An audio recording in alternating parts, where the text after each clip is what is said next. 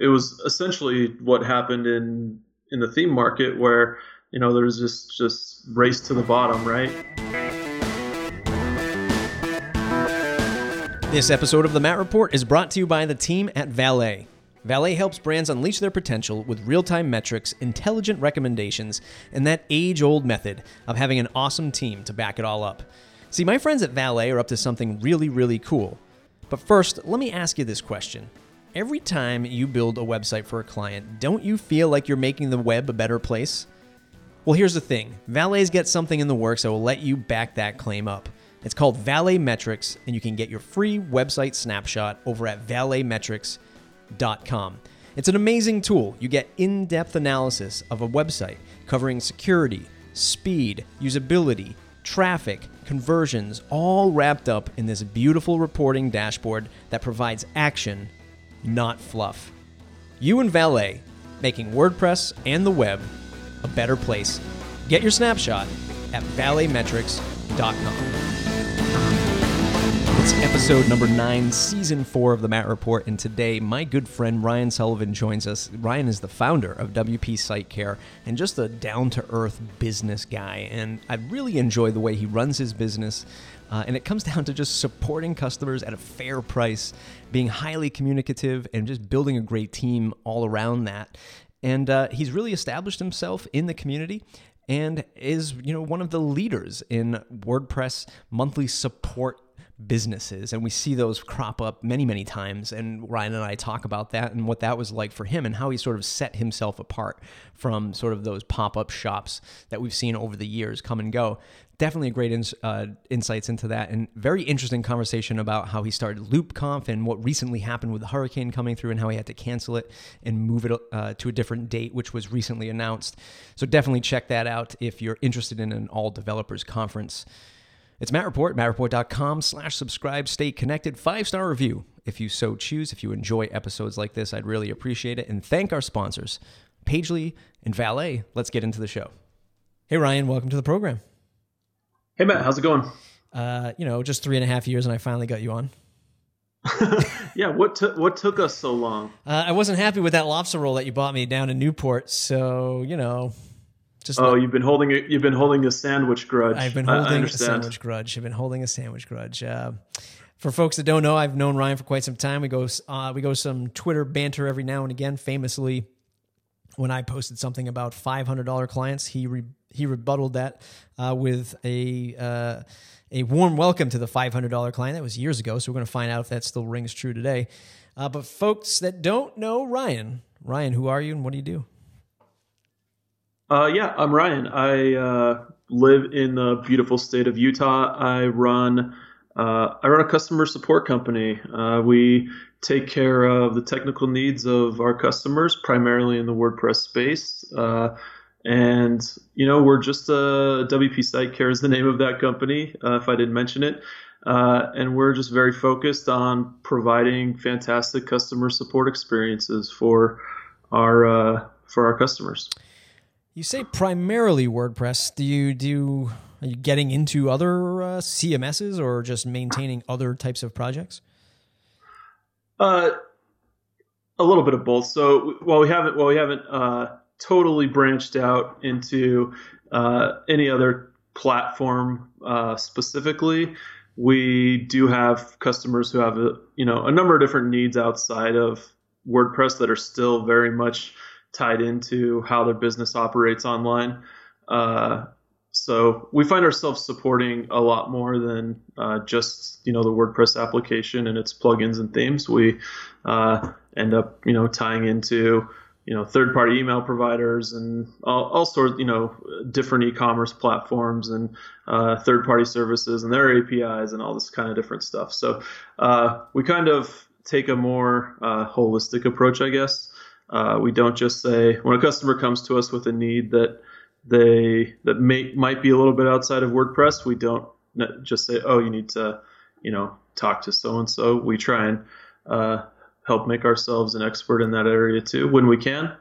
And so that's I guess why I say primarily. Yeah. And I was curious because you and I have been in the space for a while now, and years ago, which is funny that it's actually been this long. I do a series, and I should bring it back. I tell myself I should bring it back, and maybe this will be my line in the sand that I should bring it back for 2017, is the Matt Report WordPress Startup Challenge, right? And so a few years ago, and this is like, if folks, if you are new to the show, this is where I did like a Shark Tank kind of thing where we had some startups coming on, like in the WordPress space, sort of pitched their idea to a panel of judges, and the judges sort of picked who won. And years ago, we had a little company called WP Curve show up on the scene when they first launched. I think they did, in fact, take first place during that episode. And back then, it was like, oh my God, like you're doing, I think when they first launched, they were doing like monthly support for $50 a month, maybe even $30 a month for like unlimited changes to their WordPress site. And from there, we saw, or at least I did from my perspective, a lot of support companies crop up. A lot of, for one flat fee, we will take care of everything. And I'm just looking at WP Curve's website today, and I see now that their pricing is a lot different than it used to be. Yep. So now I see $79 per month with a minimum of 3 months. I believe your plans are a lot higher because you're doing a lot more.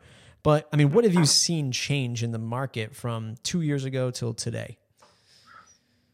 I mean, a lot. 2 years ago, our prices were a lot different too.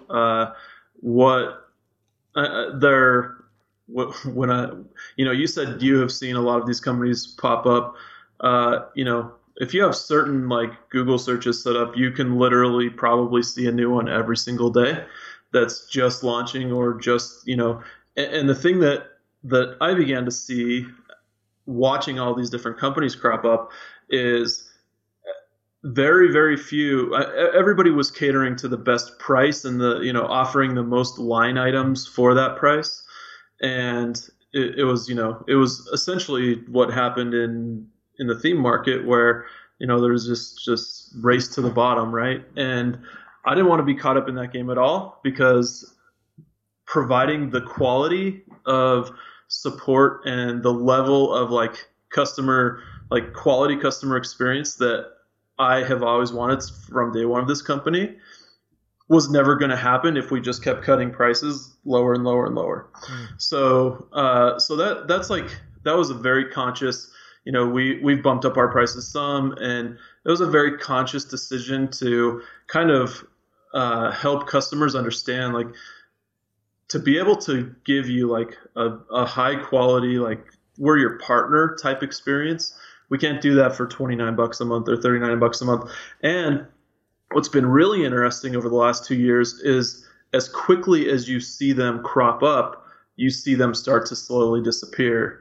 And so, if they're bringing up a plan that, we can do it for $9 a month, right?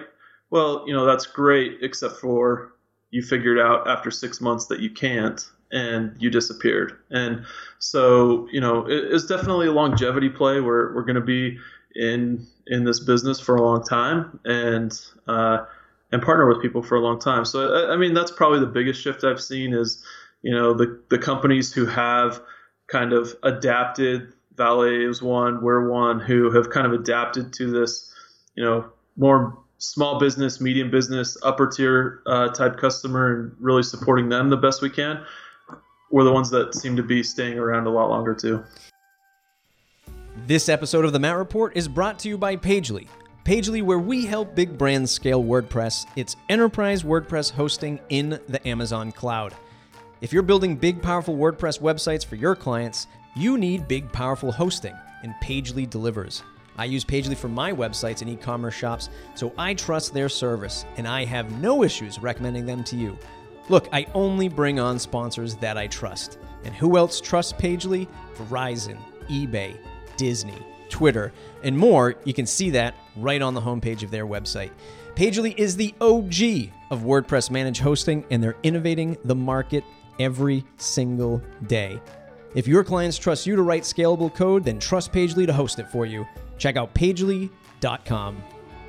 And there's a lot of folks listening to this that might be doing this type of service, and they might be charging, those lesser rates. And some do it because like you said, you can set up Google searches and you can kind of get alerted when these things happen.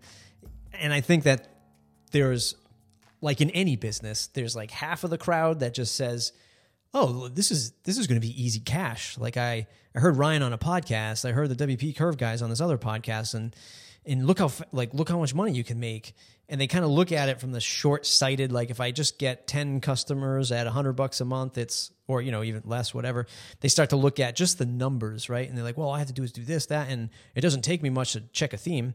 So you get these people who do it from like a cash grab point of view, and those fizzle out.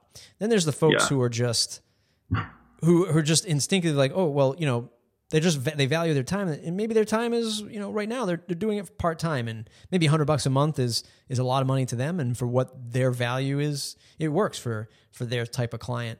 But the thing is about that second person, that second avatar, is they will, number one, want to provide good service, and number two, they're going to change as the market changes. So maybe eventually they realize, wow, I can't do this at scale, and now my prices have to go up in order to provide better quality. And I think that it's a two-pronged sword in WordPress and in any other business, but definitely WordPress, because it's such an easier barrier of entry to begin a service company.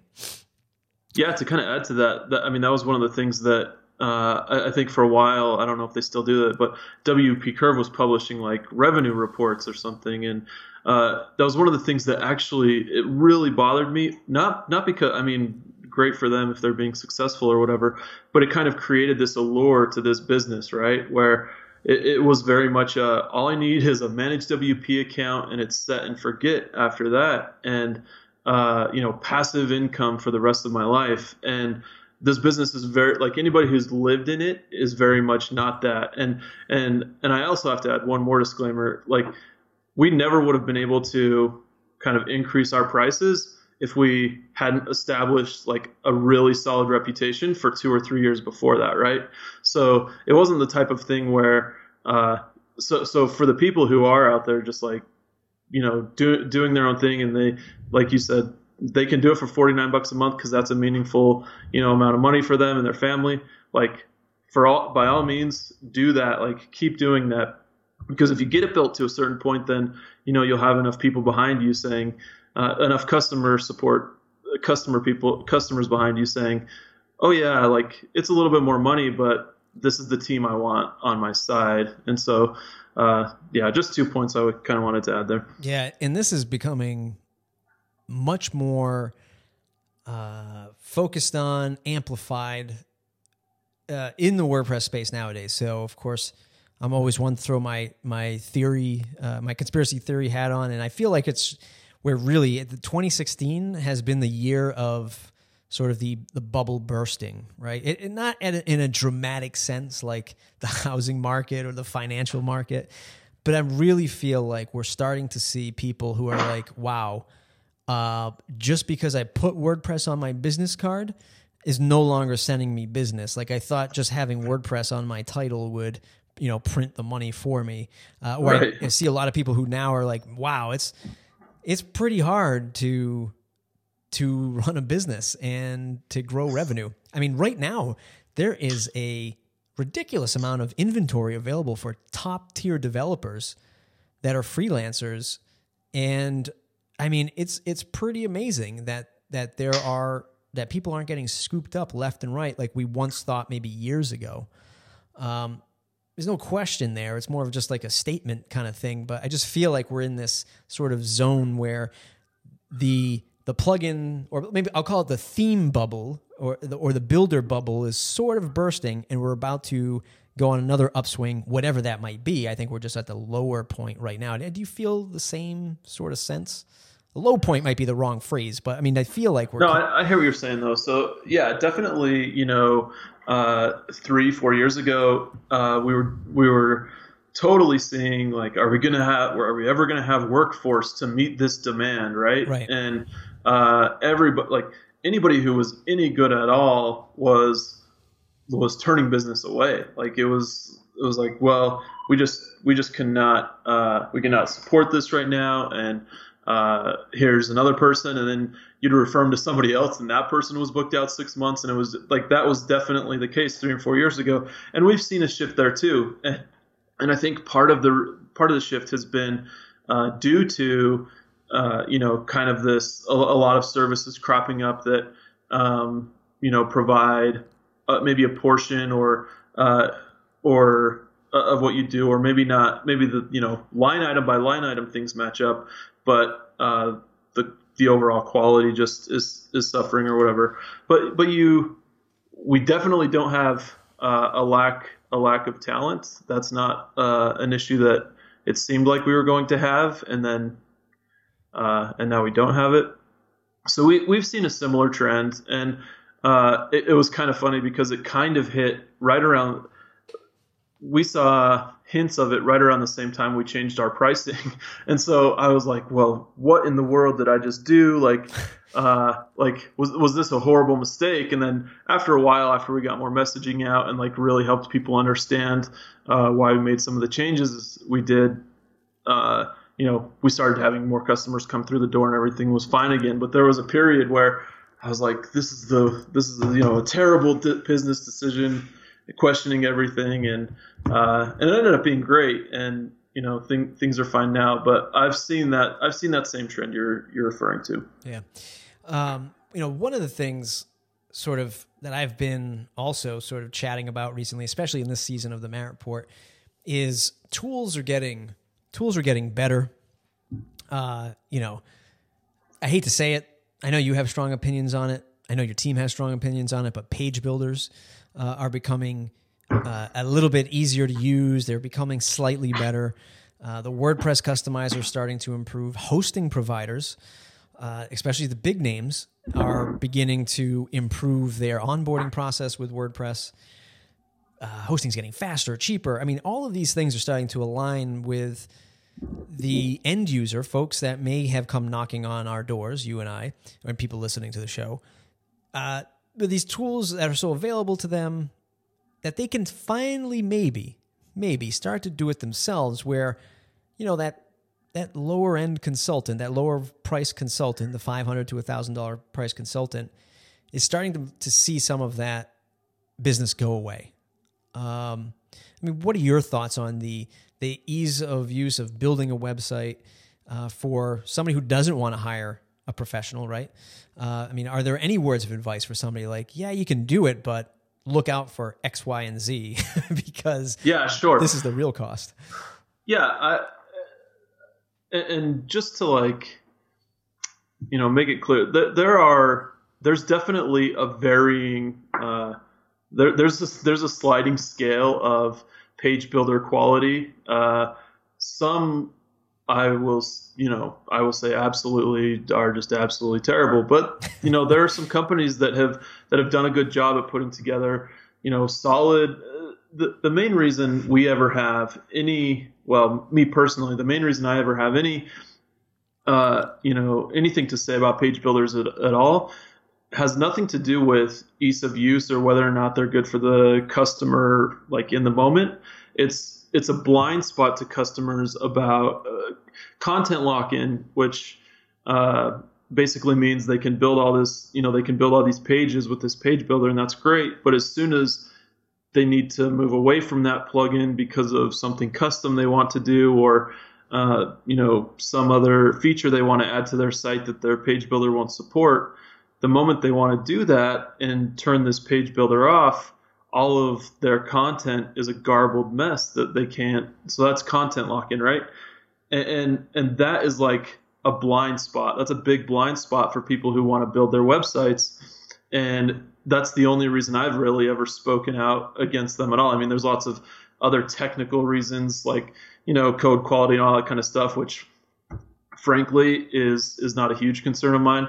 I'm more worried about the consumer's business and how's this going to impact them 5 years down the road, or even next year when the next cool page builder comes out and they want to use that one instead, right? So that's definitely something I would have people who want to build their own site be very aware of is, are you going to be subject to content lock-in? Are you going to, if you ask the developer or the creator of the plugin what's going to happen if you ever want to stop using their plugin. And maybe don't ask the developer. Maybe ask somebody else who isn't just interested in gathering your money. But so there's that. Other things to think about. I think just in general, the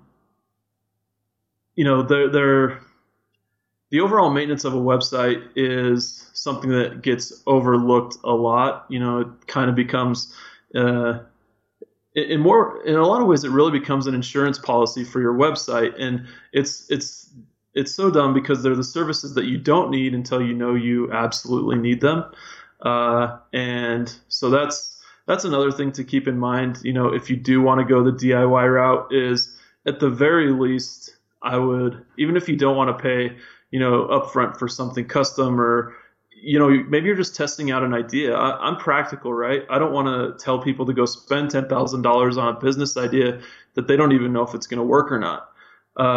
So if you do just want to start out with a test, something simple, whatever, I think at the very least, it makes a lot of sense to have a team behind you that you can lean on and ask questions to, and, say, like, am I at least headed in the right direction? Yeah. That kind of like ongoing feedback loop ends up being incredibly valuable and saving a lot of heartache if you have that.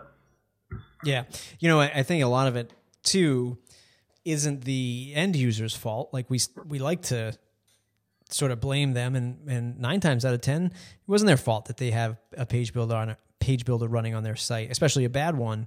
It was the consultant, right? And to me, it's like we have to educate the consultant so that the, top down or middle down trickle effect, right? Trump down economics will go downstream and sort of impact, what the consultants are putting in, educating them, and then also it lending to the success of our end user who, might leave that consultant and find someone like you and I. I really think that people can frame the page builders, and not to get too deep into a page builder discussion here, but I think people can frame that as an add-on, right?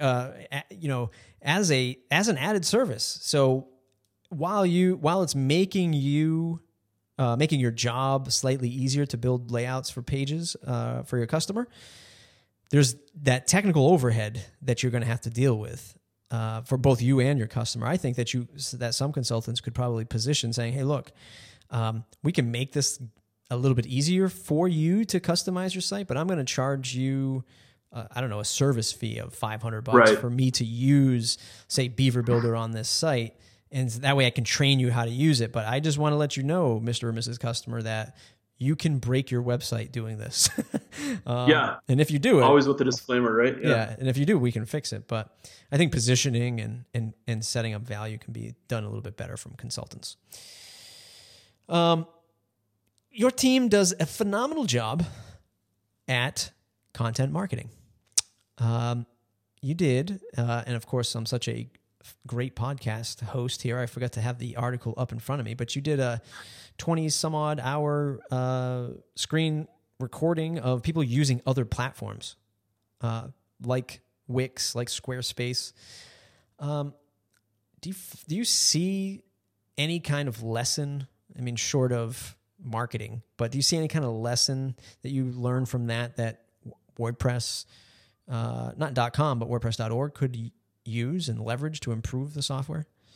Yeah, so that was such an interesting experiment actually. So what we did is we essentially had people set up a website for the very first time and go through very common tasks that anybody who is building a website would have to do. So maybe you have to add your logo to the homepage, or add a site, like add an about page that explains who you are and what you do, or add an image gallery, which for small businesses, these are all the types of actions that are just necessary regardless of the platform that you choose.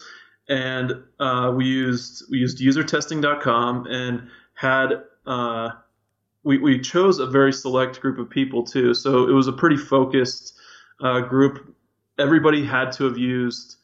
I'm trying to remember. So the age range was something like 18. The age range was pretty wide. It was I think it was 18 to 55, equal male female. But there were some technical requirements that you had to meet, and I can't remember exactly what they were. But these were like relatively savvy people, right? And so having them take these baseline tasks and perform them on each of the different platforms and seeing the different results was like just totally eye-opening. And so one of the things that we saw that was kind of a pattern for people who were using WordPress is whenever the whole, I think changing the design of a website was one of the tasks that we gave them. So essentially what that means in WordPress, jargon is you go in and you change the theme. And that was a real stumbling block for people. And I don't know if it was because what they saw as a preview was way different than what they expected it to look like, or even finding the place to change the design seemed to be a little bit of a challenge for people.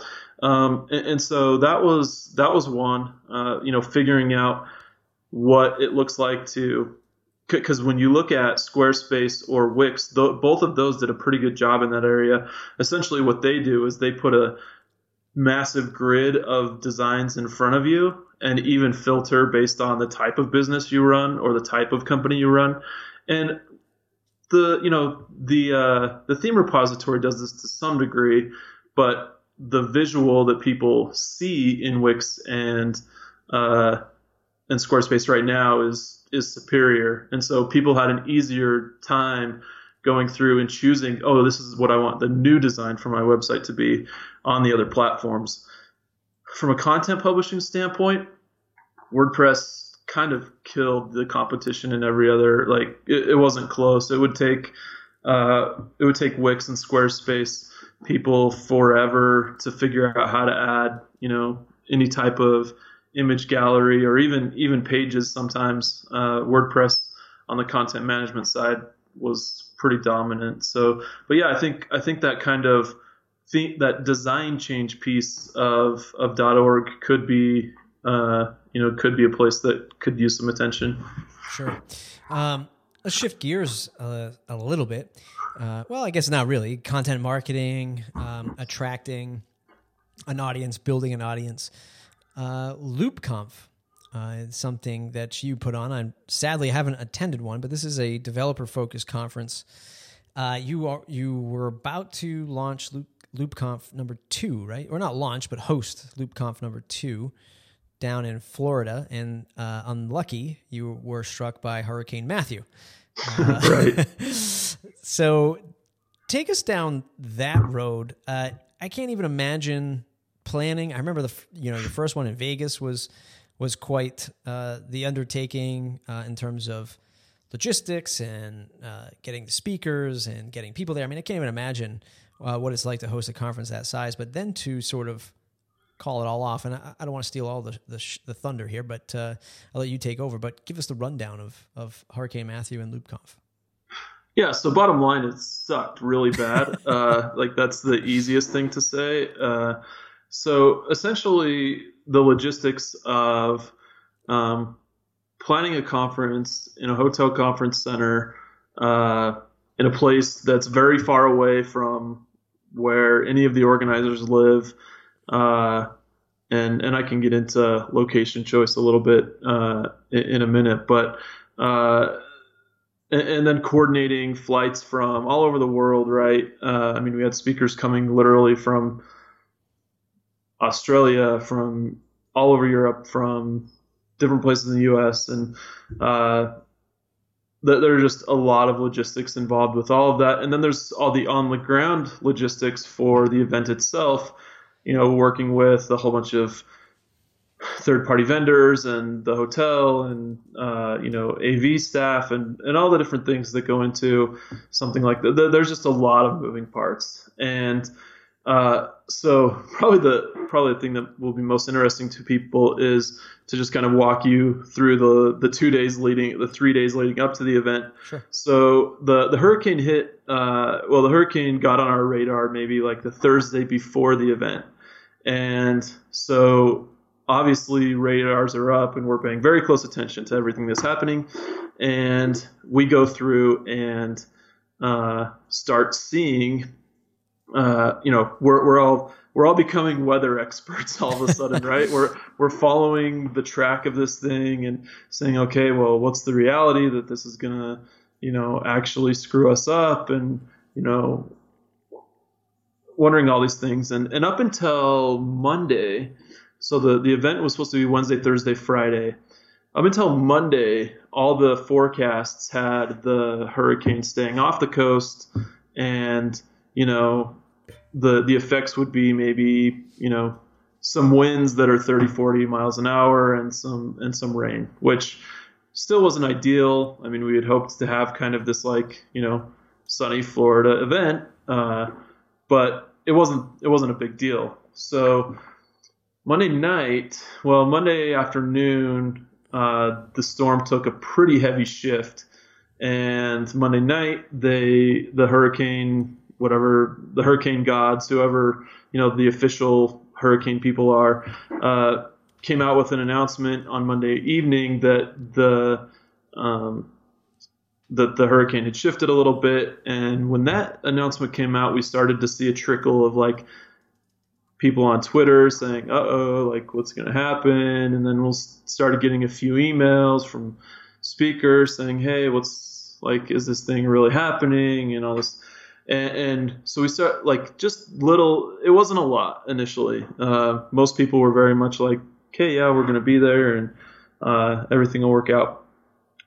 So Monday night, I didn't really sleep at all. I was in Florida by that time.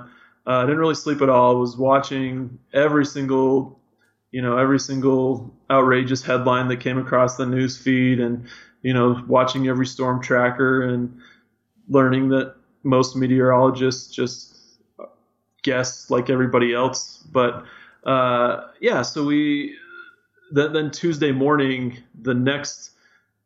Tuesday morning, we started getting some more emails from concerned people, which rightfully so. And at 11 o'clock in the morning was the next official report from the Hurricane Center, and they said that Fort Lauderdale, Florida was officially what they call a hurricane warning zone. So there's a hurricane watch zone, which is you might be impacted. When you're in a hurricane warning zone, essentially that means this thing's hitting you probably directly, and beware. And so it was saying, Thursday night to Friday morning is when the majority of the impact would happen. And sure enough, that those are the exact dates of the main part of our conference. And so we had to make some very quick decisions on Tuesday morning. We were prepared to make a plan to reschedule. We didn't want to, because it meant losing a lot of money, and but at the end of the day, we couldn't not postpone it if people were going to be in danger. That was just that would have been just totally reckless and irresponsible. And so we chose to postpone it as quickly as we could. We wanted to get the word out as fast as we could Tuesday morning, just in case, because most people were going to be flying in on Wednesday. And we had about 35 people show up on Tuesday. So some flying, I felt so terrible. We had three guys from Australia fly direct. They knew nothing about any of the weather, and they landed. They came to the hotel, and the first thing they heard was that the event was being rescheduled. And the looks on they were so fantastic, the way they responded. But my heart was totally broken for them. But anyway, yeah, so we decided to reschedule it. We're working on exactly what that looks like. We have most of our plans pretty much set for what the next phase is, but can't really say anything until all the details are finalized, which should be today or tomorrow. So So yeah, so that's kind of where we're at now. We were able to keep like 200 and some odd people from coming in the first place, so that was that we considered kind of a win. And I have to say too, kind of the response from the community was really encouraging to me. We had a few people who were real bent out of shape, but I like the vast majority of everybody was just totally fantastic and totally supportive of our decision. And like I said, it was a decision that was tough to make because we were going to lose a lot of money, but it was also easy to make because there's like just no scenario where we put people in danger, right? Yeah, no, I mean that's definitely the best move for mankind to not just hold on to the event and say either one, too bad, if you don't show up, it's still happening even though nobody would be there, right? And number two, for the safety concerns, definitely. So definitely a good move on your part. And like I said, I wasn't headed down, but seeing the reaction from people on Twitter or maybe even lack of reaction, as to say there was no outrage, was obviously a testament to your team doing a good job and the community understanding. What does that? Yeah. What does that look like from the business perspective? Maybe you can't say it yet because details are being hammered out, but is it something where when you have the new one scheduled, people have to rebuy tickets to attend, or what does that look like? No. So essentially essentially the way it'll work is, people who have bought tickets already, we're just going to operate under the assumption that they're going to attend the new one. If for some reason that changes when the new details come out, we understand there might be conflicting schedules or whatever. They'll be able to request a refund and we'll get that back to them. That's not a big deal. But right now, we're going to just operate under the assumption that everybody who was going to come to this first one, like I said, we got, over 200 people. We were able to get their flights, and we worked through flight, like total refunds with airlines for 2 straight days for a lot of the attendees. Some airlines were giving them hassle and whatever, but we were able to get pretty much, as far as I know, pretty much everybody got their money back on flights too. So we were able to mitigate a lot of the issues there.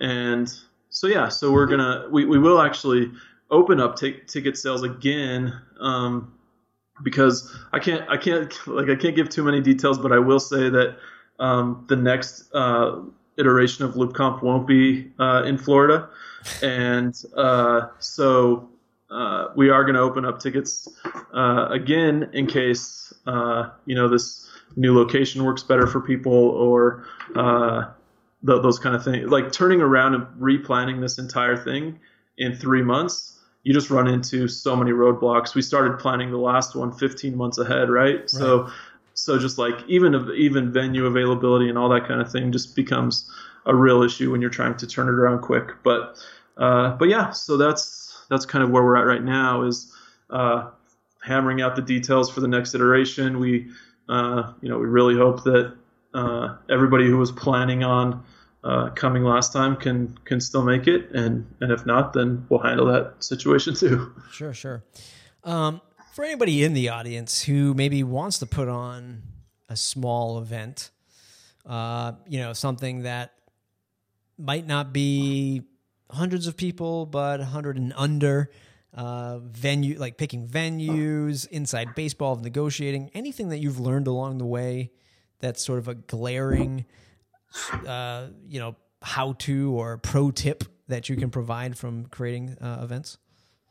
Yeah, so I've learned a lot. Not an area where I thought I would ever need to or become an expert, but I've learned a lot. So I would say, a lot of things that get overlooked frequently, and these are just kind of like things you have to do. But if you have any type of permit, if you need any type of permit, make sure you get that. Be sure to secure insurance for your event. Now, there's different levels of insurance, right? So there's like liability insurance, which covers people's safety while they're at your event. But there's also different levels of, there's different levels of insurance for actually covering situations that are kind of out of your control, like a hurricane. We have some insurance, but even another level of insurance like what we had, which is a higher level, even that doesn't account for a lot of lost things. Like a lot of things, like you have to pay, a deposit to a lot of third-party vendors, right? Well, if you're canceling in the last 24 hours, even regardless of the risk, so this is the thing I will say. If you are going to sign a third-party contract with a vendor, make sure that there is a very concrete, what's called a force majeure clause in the contract, which essentially says if there is an act of God, and make it very clear what the definition of that is, what the definition of an act of God is, because we worked with some vendors that said, well, yeah, there's a hurricane, but we only, in fact, up until, essentially said, yeah, there was a hurricane, but you still could have had the event if blah, blah, blah. And it's like, well, there was no feasible way for us to do that, but I understand that, as a vendor, you may have lost some money or lost time or something. And so we had to work on really negotiating down what our ultimate losses were going to be with a number of vendors, and figuring that out. So I think that's probably a really good thing, especially if you're in an area like Florida, Southern California, where there could be an earthquake, hurricane, or something. Have your lawyer review and see like very clearly what defines an act of God and what happens if that occurs. So that's probably a big one. I mean, it's such a rare case, right? But you still, it's still a good thing to cover your bases. Yeah. Small, yeah. Go ahead. I was gonna say, what about pre-funding and maybe this gets inside baseball stuff, but sponsorship, ticket sales, is it? Like some people talk about launching a minimal viable product and they sell like 15 licenses before the product's even fully built out. And is there any of that in any of this that can help sort of ease the pain of sort of cash flow and making sure that you can actually sell an event before you book it with a vendor or location, that kind of thing? I mean, just from a marketing perspective, I've found that unless you have a history of putting on events, you kind of have to have all of those things in place before you can say it's going to happen. Now, on the sponsorship side, none of these events really happen without sponsors of some kind. And so I would, before you kind of step out and say, yeah, we're going to do this cool thing, make sure you have relationships and have educated the people who could be potential sponsors. Make sure they know what it is you're working on, and that you are going to do this event and that you would be interested in having them sponsor. And also give sponsors realistic expectations. Well, you want to make sure that you're not, and I've seen this with some other events, but you don't want to tell sponsors that, we anticipate 1,000 people in this, like a niche conference inside of WordPress, and then you end up selling 60 tickets, right? It's like client work. You want to manage expectations as much as possible, and so year one, you shouldn't really be giving any type of information unless you already have 5,000 people on a waiting list to buy tickets for whatever you're selling. You shouldn't go to sponsors and say, yeah, we're gonna have 500 people there, and because I'll be selling tickets is hard, right? And so you don't promise something you can't deliver. Sure. One last question to sort of wrap things up. On the pricing the tickets, much like pricing product, I've seen, I can't remember exactly. I think when you launched the tickets for the first one, some people are like, "Oh my God, that's a lot of money."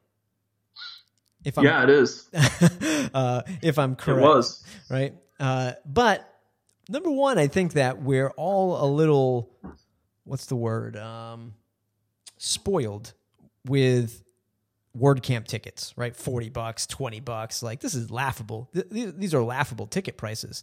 Purposely done because, WordPress Foundation and all this fun stuff, and it's, accessible to everybody, that kind of thing.